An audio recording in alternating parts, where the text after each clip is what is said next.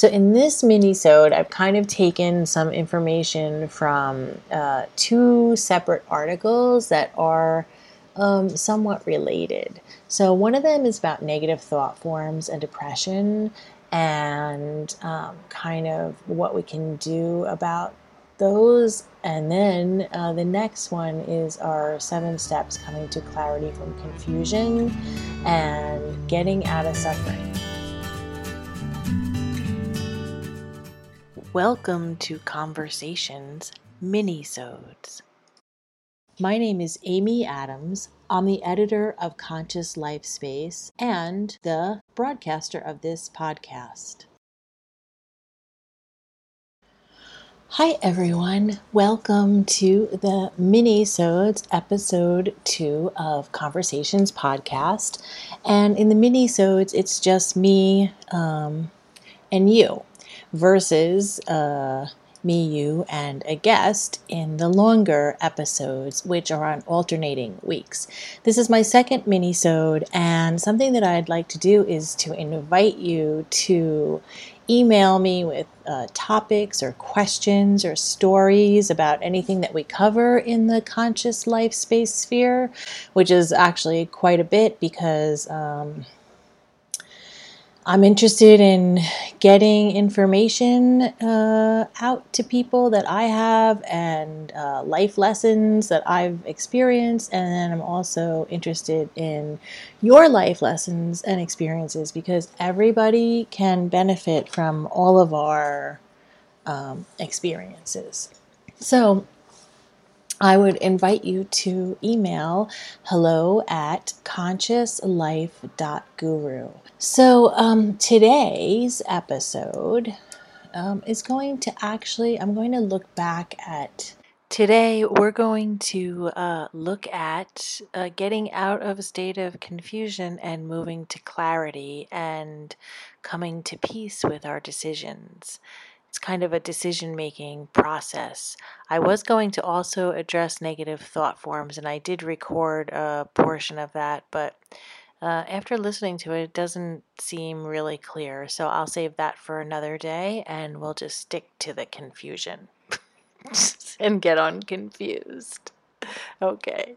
One of the steps to solving any kind of problems or issues is that when we have a problem or issue, we must recognize it so we understand what it is, because if we don't even recognize what it is, how can we ever work towards a solution towards it?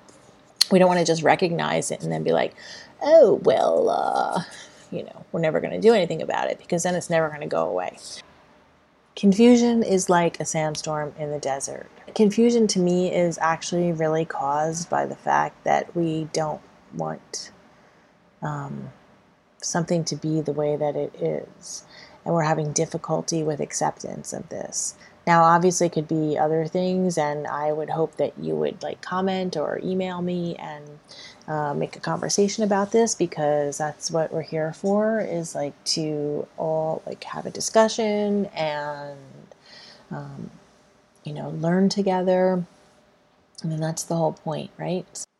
Now, okay, I'm going to read through the steps. Okay, so once you've identified that you're confused, that's actually really a great place to be, because it means that you're like, oh, I'm confused. Now you want to be not confused. So now the way to do that is I'm just going to go through this really fast and then expand upon it a little bit with an example. Okay, so you're going to first quiet the mind. And that means just to sit with your eyes closed, breathing deeply. Just try not to think about anything. If you're hearing sounds of traffic or birds flying by or your dog's footprint on the floor, just let it all go. Listen to those. That's actually, you don't have to try to push those noises outside of you. Listen to them. Listen to the traffic. Listen to the dog pitter-patters of the feet or the kitty cat. Listen to something outside of you. and just let it pass through you. It is there. It passes by. Then your step 2 is you're going to surrender to what is. And then step 3, you are accepting things now because you've completed step 2 as they truly are, and that's truly with a capital TRULY. Accepting things as they truly are, not how we want them to be. So that might create hurt or feelings of disdain, or not disdain, a lot of discomfort, feeling terrible for a moment. But ultimately, those moments pass. So fighting what truly is and denial, that is what creates suffering. And then the suffering doesn't pass when we continue to fight against something. I'm going to actually make an example of like a physical injury.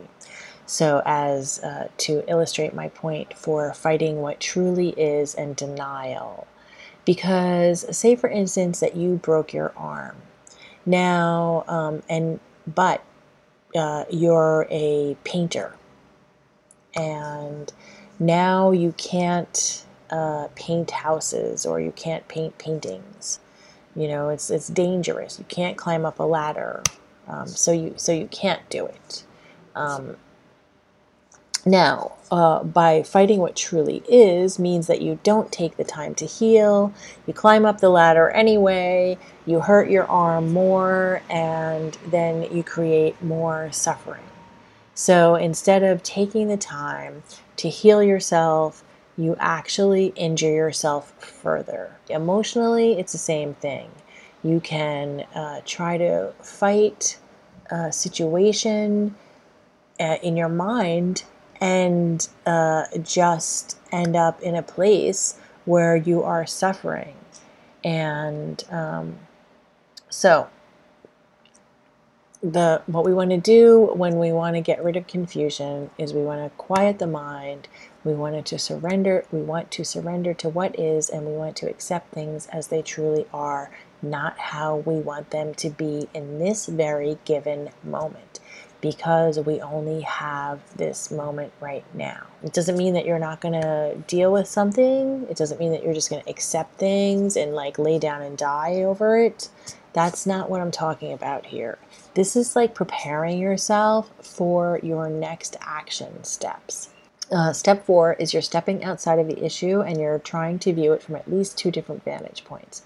So we have your first vantage point, which is you and your experience of it. And then you can think about that, and then think about it from another point of view where possibly you put yourself into someone else's shoes. For instance, if you were, so think about a person that you respect or admire. It could be a friend, it could be a parent, it could even be your child. It doesn't matter who it is. It can be somebody that you really value their opinion. So take a look at it, put yourself in their shoes, and look at a situation. How would they view it? But the next step is to release your will. There is a guy, Ralph Bloom, or Blum, I don't know how do you say his name. It's Blum. He wrote a book about ruins, the oracle system. It's actually a really great book. But one of the things that he says in there, I can't remember which rune it is, but it says, I will to will thy will. That is really surrendering. I will to will thy will. And what is thy will? That is the higher good. You can call it like whatever, or universe, or creator, or not. It doesn't matter. Like as a higher aspect of your own self, your own higher consciousness that rises above the survival mode of things. Release your will. I will to will thy will. Because your higher self, your higher being, has a knowingness. If you quiet your mind and surrender to what is, you will get in touch with that part of you and connect with yourself, connect with your higher being.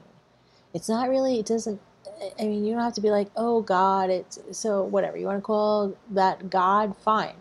Doesn't matter. Release your will. And once you release your will, then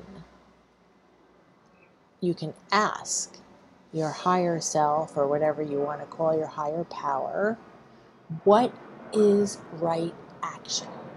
X, which I'm calling it X, which means X equals your higher self, or whatever you want to call your higher power, universe, creator, God, source, Mr. Jones, etc.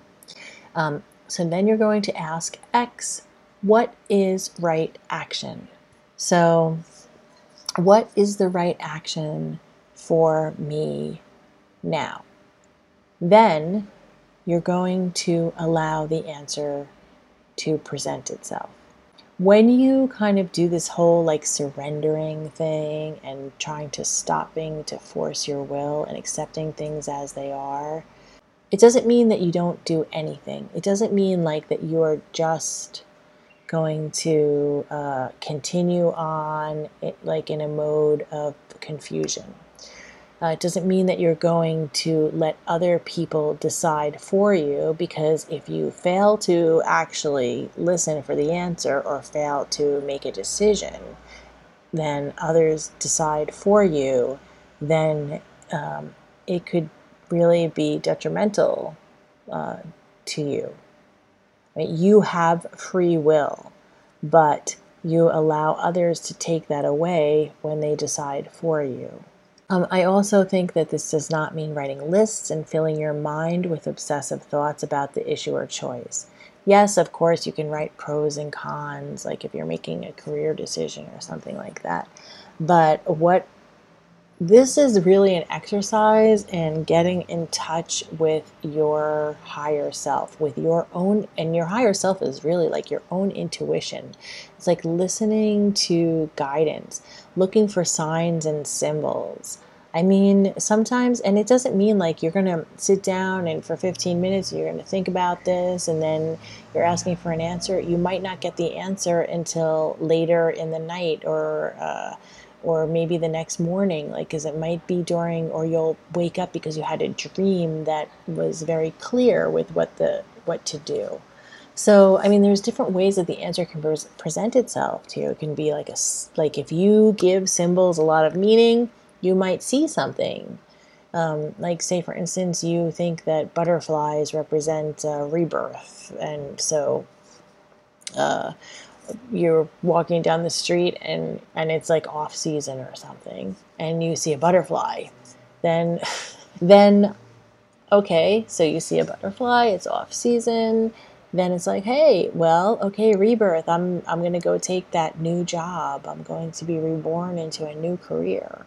And just making up stuff as I go, obviously, but for examples. But it could be signs or symbols. It could be, I don't know. Sometimes you might even see literally see a sign or a symbol. You might see a billboard that has an advertisement for it might be a song that you know. You might hear a song and the words resonate with you and you find the answer there. You might just even get a thought that pops into your head. There's so many ways that these things can present themselves. I mean, it's really on a lot of your own belief system of how you connect to your intuition. So now I have something else that I want you to think about and to reflect upon. And it almost seems like when I'm reading this, it almost seems like contradictory, but it's not. Or if you think it's contradictory, you tell me by communicating with me.